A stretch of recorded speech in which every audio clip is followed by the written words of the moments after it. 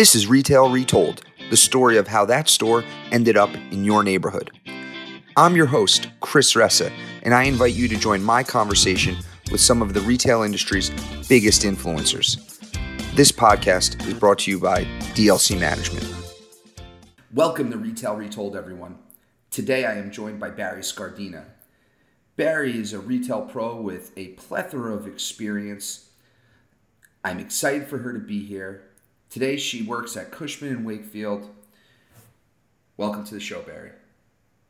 Hi, it's so great to be here. I'm excited to spend some time with you today. Tell everyone a little bit about who you are and what you do at Cushman and how you got there. Sure. It's sort of an interesting story. So I am a New Jersey girl, born and bred, Bruce Springsteen, Bon Jovi, the Jersey Shore. I started out in retail at the age of 16 and a half years old at Macy's. And before Westfield owned the Garden State Plaza, when it was just literally like a freestanding, it might have even been Bamberger's back then. I worked in the gift wrap department, and I was too short to be able to reach the roll to pull the gift wrap off. And so I was moved into contemporary sportswear to sell clothing, and that's where my love of retail began. Literally, there was anger about my gift wrapping abilities. And if you ever come to our house for Christmas, they have not improved at all. You haven't seen me gift wrap something. It's really, really scary. I've spent the majority of my career, as you said, in retail, mostly on the operations side. I've worked for amazing organizations like Ralph Lauren, Tory Burch. And prior to moving into the real estate industry, I worked for Calvin Klein, where I was the president of North America. And at the end of 2018, I was really ready for a new opportunity, a new challenge. And in 19, I joined Cushman & Wakefield to lead their retail practice across North America. And it was an interesting time to change industries, to change careers, because 3 months later, we went into a pandemic. And I found myself with, hundreds of brokers that couldn't meet with clients, that couldn't do business, and literally an industry that was in enormous change. And in the beginning, the news is really bad, and we were out there, saying retailers are innovators, and we're going to be okay, and we're going to find our way forward. And that really proved to be true. And so our positive spirit and our belief in our partners was really, I think, well-intended and really, brought us to where we are today. It's been great to take what I know as a retail leader and be able to meet with clients and talk about what do they need, where are they in their life cycle, are they a digitally native brand that wants to enter a new market, are they someone who's thinking about expanding, do we need to do a portfolio overview, should we look at the portfolio and think about, how we can do micro-fulfillment before we just close stores, are we in the right centers? There's just so much great work going on and so much experiential work. It's just every day is exciting and challenging. So I'm so blessed to be in this industry. Interesting. So how did you find them, or did they find you? So it's a funny story. I was, interviewing for lots of different positions and trying to really figure out what I wanted to do. And I've got a kind of a different background. I'm a very strong operational leader. I have a love of technology. And I really have a passion for retail. I love, if I could go and work in a store and sell product all the time, that's what I would do. I love the consumer. I love being in the brick and mortar. And so, I was talking to lots of retailers and trying to figure out what I wanted to do. And Cushman had posted this job on LinkedIn. And I was like, oh, I'm going to just apply for it and see what happened. And I went through a really extensive interviewing process. I think we talked for 6 or 7 months. And every time I talked to someone at the organization, I came home and said to my husband, boy, this could be really interesting. This could be really fun. And then eventually we decided in September of 2019 to move forward together. And so it has been really fun. There's been a lot of challenges, and, working with the brokerage community is very different than running an organization, because, these are people that you're influencing and you're really serving. It's all about being a servant leader and helping them have capabilities to do what they need to do. much different than running an organization where you're kind of saying to people, this is what we're going to do, and this is how we're going to do it, and I'll lead you through it. So it's a really a different muscle to flex and in a different industry, but I've really enjoyed it. And I work with, we have the most amazing people, so smart, just so visionary. Excellent. So interesting. We'll talk more about that in a little bit. But first, I want to take us to the part of the show we call Clear the Air. I've got 3 questions for you. Okay. Are you ready? I'm ready. Question 1. What is one thing most people agree with, but you do not? So during the pandemic, people really developed a love of cooking, and they like to, really experiment and bake. And as we moved into a time where we could have people together again, I was in the supermarket and people were buying all kinds of preparations for meals. I love to throw a party. I hate to cook. The only things I make are the turkey for Thanksgiving and the roast chicken and brisket for the Jewish holidays. That's it. That's it. In fact, last year in a panic because I couldn't have friends for Rosh Hashanah and I was just having my parents, I made my first noodle kugel, and I'm in my 50s. So I hate cooking. And I know people really find it like it's a form of being creative, and people find, it's relaxing. I'm just not good at it. I feel like, it's an art, and I'm just not good at it. I do make a great brisket though. I love brisket. Who doesn't love a good brisket? Okay. Question 2. What is one skill you don't possess but wish you did? Oh, I wish I could sing. I love music. I love live music. I have a terrible voice. I wish I could sing. Also, last night while I was watching the Christmas tree lighting, I wish I had been tall enough and skilled enough to be a rockette. That would have been pretty cool. I was like, that is pretty cool. I have zero musical ability, so I also appreciate musical skills, which I don't have, so I also wish I had one. Do you like the singing shows out there? My wife and I love The Voice. You ever watch The Voice? Of course I watch The Voice. Absolutely. Are you watching this season? Who do you think's going to win? You know what? I feel really badly. I haven't paid attention to this season as closely. I love Ariana Grande, and I was like so excited to see her on, but I haven't really watched all the individual performances the way I usually do. There's so much on Netflix and Hulu and Apple. There's just not enough time to watch all the content. Okay. We got to move on. Question 3. When is the last time you tried something for the first time? So in August, I had partial knee replacement, probably driven by wearing very, very high heels and walking around retail stores for a number of years. And I waited as long as I could to do it. I actually have to do it on my other knee in March. And so, a big part of, recovering is really building back the muscles. And so I started rowing. I'm a big Orange Theory fan, and I hadn't done a lot of rowing. And so I started rowing, and I'm so into it. It's like an excellent exercise. It exercises every part of your body. You can be as competitive as you want. It's really fun. I have a rower. Do you? We'll have to exchange offline. We can exchange times. How long it takes you to do, 500 meters, etc. I'm still pretty slow. And I do have to say, I have probably a 28-inch inseam. So when I push back, I don't go back that far. So it definitely have to use my arms more. Yeah, I totally get it. Tall people have some advantages in rowing, no doubt. Absolutely. Keeping the conversation moving, let's talk a bit about what's going on in retail. Big question. It is such an amazing time. I am so excited about where we are in terms of recovery. We're seeing retail vacancies drop. We're seeing rents start to increase. We see consumers still having a lot of money to spend. And I always preface this that, we make generalizations, but we have to remember there are people really struggling out there, and it's been a tough time for a lot of people. But in general, when you look at the overall economy, there's tremendous pent-up demand, and consumers are spending, and they have quite a bit of savings to continue to spend. Our forecast through our economists shows that retail is going to continue to be strong for the next 2 to 4 years. So we're going to continue to see this trajectory. When we look at e-commerce, we see it starting to level off and get to like somewhere around, I don't know, 80-20 split brick and mortar, 75-25. So the brick and mortar business is going to continue to be really strong. And what's so great too is how retail has changed. So, apparel, accessories, and footwear, which really drove retail for so long, has been, a little bit slower to recover and has kind of been a little stagnant.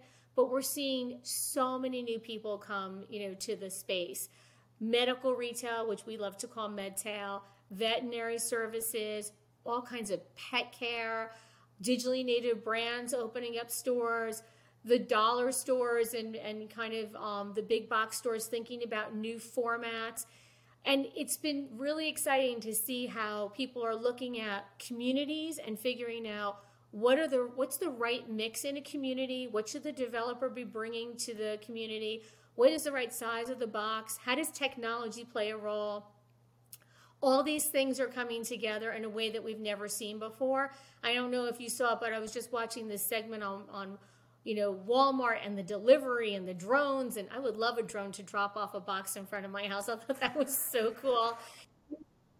There's just the innovation on the product side, on the technology side, on the consumer experience side is really exciting. I mean, like, look at, the Lego store in Rock Center, the Harry Potter experience. Like, there's just the Tiffany's, the big T that Tiffany's just did, all the Louis Vuitton pop-up stores. It's a really exciting time, and the food. There's so many second-generation spaces that are giving new opportunities to restaurateurs. Food halls are a big deal. The ghost kitchen movement, like, we can't even keep up. Electric vehicles, there's just so many new things on the horizon. We're not naive. We also have to understand that we've got supply chain challenges and definitely labor shortage challenges. And I think we'll sort out the supply chain. The labor, I think, is going to take something longer to unwind. But I still feel like there's just terrific positive momentum, and there's just a great sense that we came through something that was just so, so, so devastating. And I feel like the investment community is saying we've shed the things that really needed to be shed. We ripped those Band-Aids off, and we're going to be able to move forward in a much more positive way. If you were running a retail business like you had once upon a time, what would you be doing to bring the best candidates in the door? We've seen things like Target do tuition reimbursement. Now, obviously, many businesses can't do things like that. They don't have the balance sheet. So let's assume you were at a smaller retailer. What would you be doing? I think, for the big brands, I know you said two things, but I think there's three. I think one, you have to explain to people what your brand is about and have them buy into your brand and feel like they're part of something bigger than themselves. Everybody wants to be part of something. And so you don't want to have people just walking into a store to work for 4 hours to leave. You want them to have input, to be able to have some decision making. Maybe someone gets to be in charge of some visual merchandising, or they get to do displays, and they're part of like kind of the brand ethos. When I was young and I worked at the Limited, you just felt like you were part of something that was so much bigger than yourself. It was just such an exciting time. I think, flexibility around hours. We haven't been the best managers of our talent over the years. Our hours have been really brutal. We don't always, we always don't think about how we can be flexible and fit into people's needs. And it's much different now. One of the biggest areas where we've seen people drop out of the labor force is women with young children. So what can we do to make sure that we're, helping people, have that flexibility? And then I think, I'm all about the product, right? So what can we do to give people product, to provide them discounts? Years ago when I worked in stores, you were able to get special product for special prices. And so then you got to wear the brand and be part of the brand. So I think those are all things that make people feel like something bigger than themselves. And then obviously you want people to feel like they're safe. I think the other thing that we don't really talk about a lot is there's a lot of crime going on right now. I mean, we've seen it in the news, and we need to make sure that people feel safe when they're in our employment. Thank you for sharing that great response. There's a lot going on. It seems that a simple one might be to raise price so wages can be raised. Do you think that's going to happen? I definitely think that we're going to see the minimum wage increase and that we're going to have to pay more for good talent. It's interesting, and I'm sure you're seeing this too. When you go out to dinner, there are some restaurants that are really well staffed and have great, and some places where the staff is really too thin, they can't get them food out, there's just not enough people. And you've got to believe that those experiences where a lot of people working and there's a really good experience for the consumer are paying a better wage, and they've sorted that out. I do think, that's a big part of it.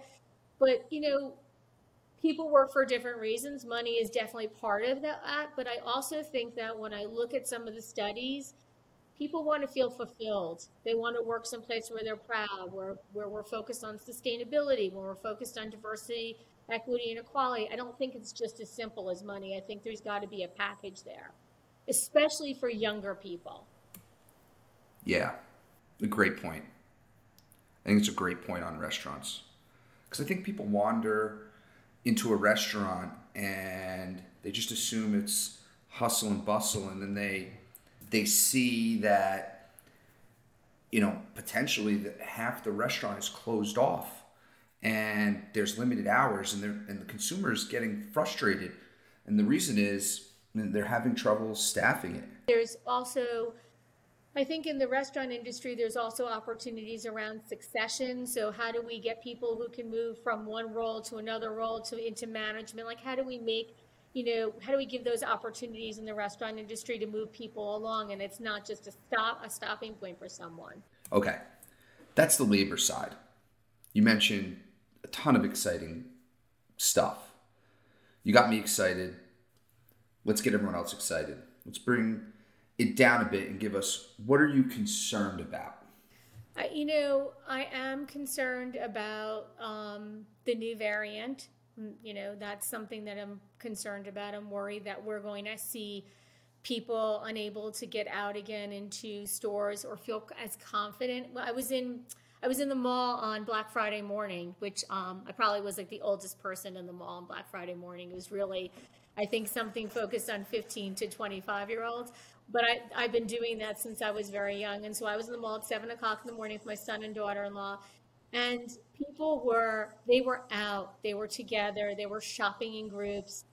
A lot of people were unmasked because they had been, vaccinated. And I think there was this feeling of like safety and positivity. And I worry about if we have to kind of pull back from that. So that's a worry. And I worry too about inflation. It's hard to understand exactly what's going on. Gas prices go up, they go down. Lumber was very expensive, it's come down. The supply chain is really going through, a difficult time. We're seeing leases being delayed because we can't get fixtures for stores. We're seeing restaurants not being able to get refrigerators and stoves. And so, that kind of slows down the momentum, and you worry that people will change their mind or change decisions based on not being able to follow through the way they want to.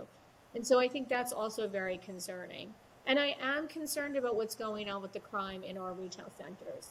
We have some really challenging parts of the United States that are, we've got to get our arms around. And we just came out of this terrible, terrible time. And the last thing we want to do is deter people from going back to stores. Couldn't agree more. We certainly don't want to deter people from going to the store.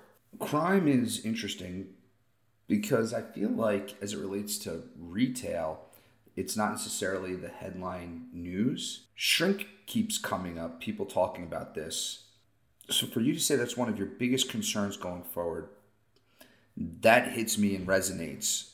The shrink one is interesting to me because I think the battle's over with e-commerce and brick and mortar, and e-commerce is the tailwind.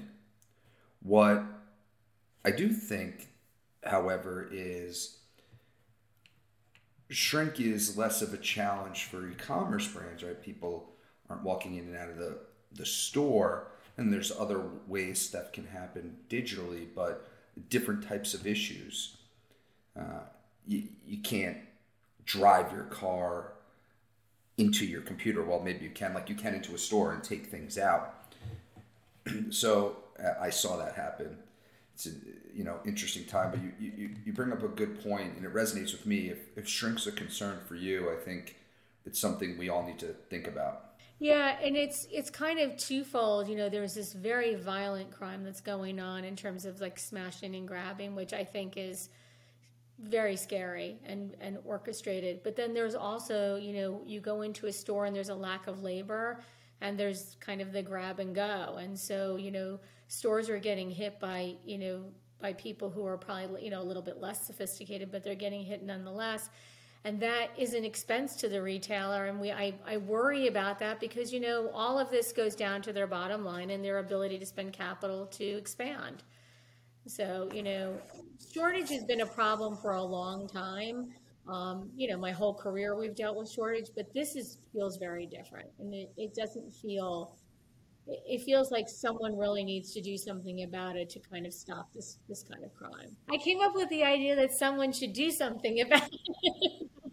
I don't think I've thought through it well enough, but I am concerned about it. So that's retail. Let's move on to the real estate side. You come from operational background.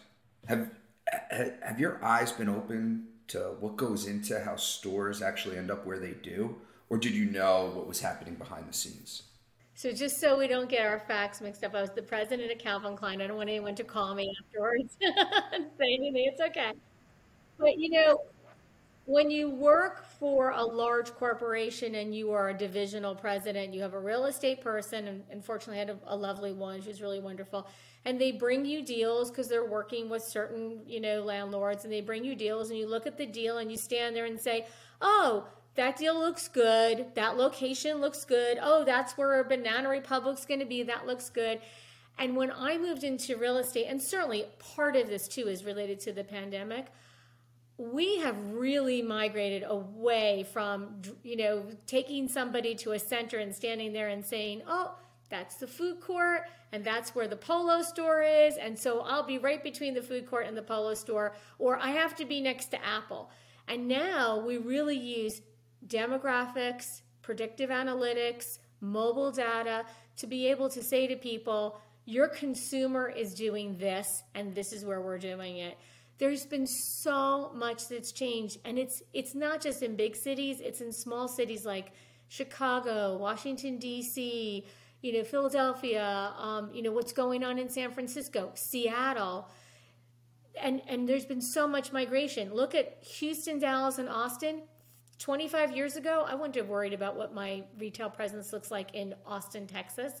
Now everybody is opening a store in Austin, Texas. So we've really moved away from this like, oh, I think this would be a nice location to put a store, to really being data-driven, analytical, predictive, testing and learning, open up, pop-up stores or short-term leases, and really understanding like where does the brand resonate and where does it make sense with the community, which is like light years away from any kind of conversation I've ever had. I always say, if I had known what I would be doing, I would have like handled things so differently, but I didn't know, a lot of, things have changed.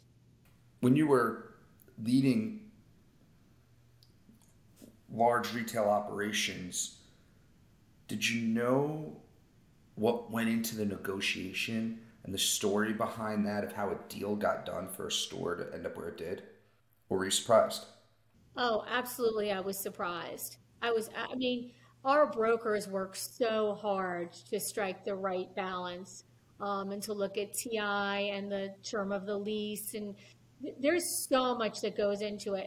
Even the number of locations you see when you're trying to decide where to put something. It's, they work so hard. They really do. I had no idea. And in fairness, most of my businesses were in, malls and outlet centers. And so you're looking at spaces like, oh, here's one space, here's another space. That space seems nicer. Okay. But you just had no idea. Okay, that's a very helpful perspective, especially for the people in retail, not on the real estate side. Okay, general question now. What's going to happen next in retail? I think we're going to continue to see vacancies come down. We don't have a lot of but there's not a lot of new building going on. So unlike in some places where there are lots of new offices going on and they're competing with existing properties, we don't have a lot of new centers going up in retail. So vacancies are going to continue to come down. I think we're going to see rents start to return and normalize. It's going to be very different by geography. So if you look at what's going on in the Sun Belt, or in Miami, versus what's going on in Chicago or New York City or San Francisco, it's going to take time and be different by geography. But I also think we're going to see tenants change. I mean, we're going to see, there needs to be a reason for the tenant to be in a location. They're going to have to drive traffic for the developer. The tenant has to feel like the right co-tenancy is in the area. There needs to be a sense of community. I think everyone's talking about that. The retailer needs to show sustainability and diversity.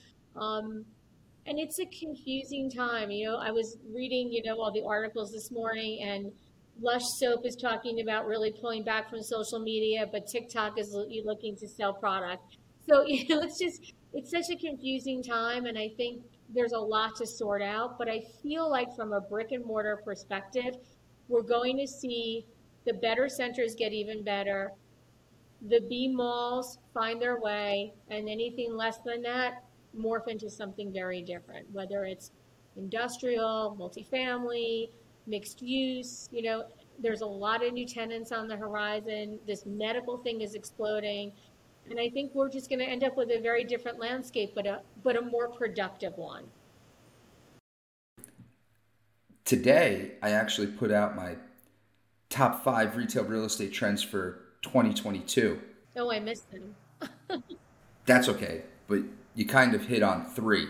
Oh, good. You hit on 3, and it reminds me. One was that retailers are going to get more charming.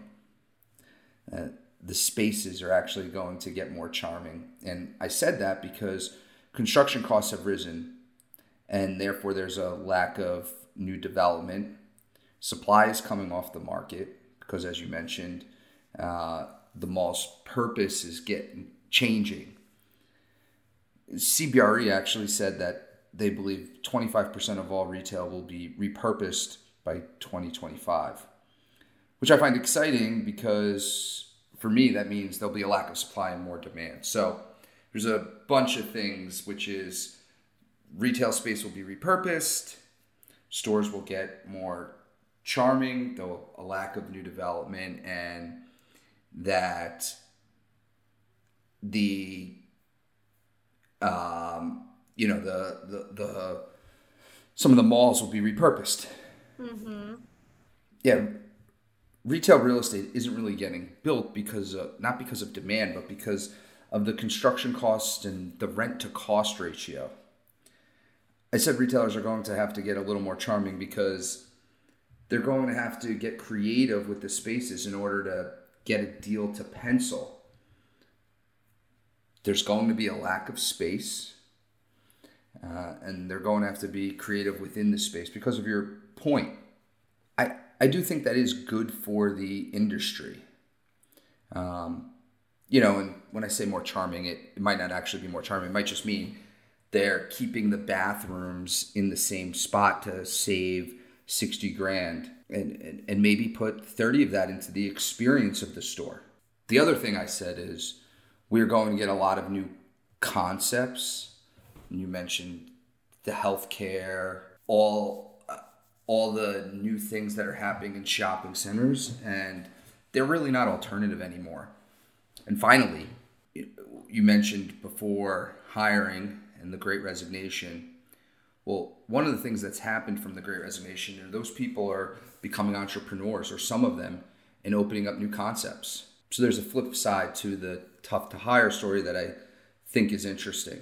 Absolutely. I'll give you one that was my top 2022 retail real estate trend, which is we'll have more online stores close than physical stores in 2022. Yeah. It's possible. There's definitely an abundance of online. I actually listened to a podcast that you did I guess within the last couple of weeks, and you talked about like just the number of online, stores, and it sort of reminds me of the number of channels we can watch now. Like, when Paramount Plus and Peacock came out, I was like, I just feel like now we're just doing a derivative of what all these others have been, and how many things can you really pay for, and how much TV can you watch? Um, the one thing I'll say differently than I think, you said, was that I think the retailer needs to be more sophisticated in how they think about their consumer journey, because the customer is more sophisticated. And this augmented reality and artificial intelligence, and the fact that we do so much of our investigation about what we want to buy on our mobile before we enter the store, there's going to be a combination of just experiencing the brand, but also making shopping, I think, more simple and efficient. I don't see things like curbside pickup going away. I think returns have an opportunity to be more simple. And there's a lot of technology around, I think, and a lot of analysis that needs to go into how we convert people when they come back into our store to do something like a return. How do we rebuild a sale? I almost think there's an opportunity to go back to our roots on clienteling, and how do we get people to know about special events in our store or sales that are going to come. I was in I posted this on LinkedIn a few months ago, and I've been talking about it a lot. I've been a customer of Aritzia. I have a niece who is in that lane, and a daughter-in-law, and I have been blown away about the product, the help in the store, how the store is set up. And I was in, I guess, the store on the Tuesday before Black Friday, and they were like, "Oh, for our best customers, we're kicking off Black Friday early. Here's a QR code to scan on your phone, and you can see what the new Black Friday prices are going to be." And I was like, this is so cool. This is just like the coolest thing. I probably got the Aritzia team in trouble. I'm sorry. But I mean, I think that we're going to have a more sophisticated experience in the store. And I think the other thing is, and I know I'm talking about a lot of things, but product. Got to get back to our roots on product. It's fine to have it's fine to have a lot of basics, but we need to really see trends evolve. And it must have been terrible as a designer to try to figure out how to do design and production when nobody was in an office and nobody could touch textiles and nobody was working in China. It must have been terrible, but we need to see product evolve. We do not need another crew neck cashmere sweater. We just need to see product evolve. Yeah, I spend a lot of time in the box space world, where it's super competitive. There's a lot of retailers competing to sell Pampers and Pepsi, as I say. And I agree with you. It's one thing the digitally native brands bring that are interesting. They're these lifestyle brands with these new products that we can all marvel at. Mm-hmm. I actually own some Untuckit shirts. What did you think of this past Black Friday? You were out. What was your take? I thought there were some brands that looked good and some brands that really looked tired. And I think the consumer knew. First of all, athleisure is huge right now, and so every athleisure store had lines out the door. I think the juniors market is doing well. Like, I was surprised to see like a real a lot of attention to PacSun. American Eagle has been doing well for quite some time. But I think where there's great product and good value, I don't think consumers were looking for the deep discounts they necessarily had been. I think there's a lot of understanding that inventory is a little bit tighter and there's supply chain issues. And I didn't see those big banners in the windows like, we're giving the store away at 75% off. I definitely felt like things were more subtle. But where there was really good product, there were a lot of people in the store. And where there was like, things were kind of status quo, that's what you saw. You felt light in the store. And I'm hoping that as we move forward, I mean, Zara was crazy busy. But I think as we move forward, we have to see just, some reinvention and some reinvestment. And really, we don't need to wear skinny jeans every day. We don't need to wear leggings every day. And we can't possibly buy any more workout clothes. So as we return to work, which I think is going to be a big part of 2022, I think people are going to want to get dressed up again. And I think that's going to be a big, it's going to be an exciting time to see fashion come back. Yeah. I think in 2022, people are going to get dressed up again. You make a great point. I personally need to go get a new wardrobe, and I'm excited to do that. I was at Woodbury Commons with my wife recently, and we were getting things for the kids, and I thought the product was exceptional. It was really good. I did find myself saying, the product was great, but in the New World Order, when might I wear that product? Mm-hmm. I might normally wear this type of product at this event. When is that event going to happen? So I did have a little bit of that. Well, I think, people are very excited to, be together again. I think we're going to see a lot of travel and a lot of family get together at the holidays. Hopefully people will be safe. And I do see, more and more people returning to work. Like when I start to go back into the office in, I want to say May or June, my office faces 6th Avenue. I can look down to the park, and it was like 5 people walking in the street and 4 cars. And, last week, although it wasn't nearly like it is at Christmas time, the city was really alive, and the stores were busy, and people were in Rock Center, and they were getting ready to kind of, they were putting the lights on the tree with the scaffolding, and it was starting to feel like things were coming back. And we need those commercial business districts to come back to support the retail businesses so that, we can open up our coffee shops and lunch places again. Sure. Okay. We need to wrap it up. This has been a great conversation. Brings me to the last part of our show. I have 3 questions for you. Are you ready? I'm ready. What extinct retailer do you wish would come back from the dead? So I have 3. Wow. So I miss the Limited and what it did for women as they were crossing from being a college student and into their early part of their career, and just the great product. But I miss it most because that's where I really cut my teeth. I spent a lot of time across the Limited Express, Cacique, and so I have a fondness for that. I think the other thing that I was talking to someone about was, and it will never come back, but Blockbuster. I was telling a story to someone how I would pick up my son after work at daycare, and we would rush to the Blockbuster, and I would call my husband on the phone at work and be like, they have this movie, but they have this one too. Should we rent 2 movies? Will we get them back in time? Is this appropriate for my child? And there was just something really fun about it. Personally, though, I would say, and I think I've talked to you about this before, I'm so sad to see Barney's go. I thought the curation of clothing, jewelry, accessories, and footwear was just so special, and I have so many fond memories of shopping with my girlfriends and then going to Fred's for their fantastic French fries, and I was really sad to see that go. And even if you put an Outpost in Saks and call it Barney's, it's not Barney's. Yeah. Okay. What was the last item over $20 you bought in a store? Oh, I've been shopping in Sephora for all the women in my life, so I've been buying a lot of cosmetics. My God, I think I've spent a fortune in Sephora in the last 2 weeks. And lastly, before I let you go, if you and I were shopping at Target and I lost you, what aisle would I find you in? Probably where pet supplies are. I have a 16-year-old cockapoo, and I love to buy her toys and beds. We have beds all over the house, and just really like treats, things like that. You're not going to find me in the kitchen aisle, that's for sure. Okay. Well, this was great. Thank you so much for taking the time. Let's definitely do it again. You too, Chris. It was great seeing you. Happy holidays. Have a great holiday. Thank you for listening to Retail Retold. If you want to share a story about a retail real estate deal that you were a part of on our show, please reach out to us at retailretold@dlcmgmt.com.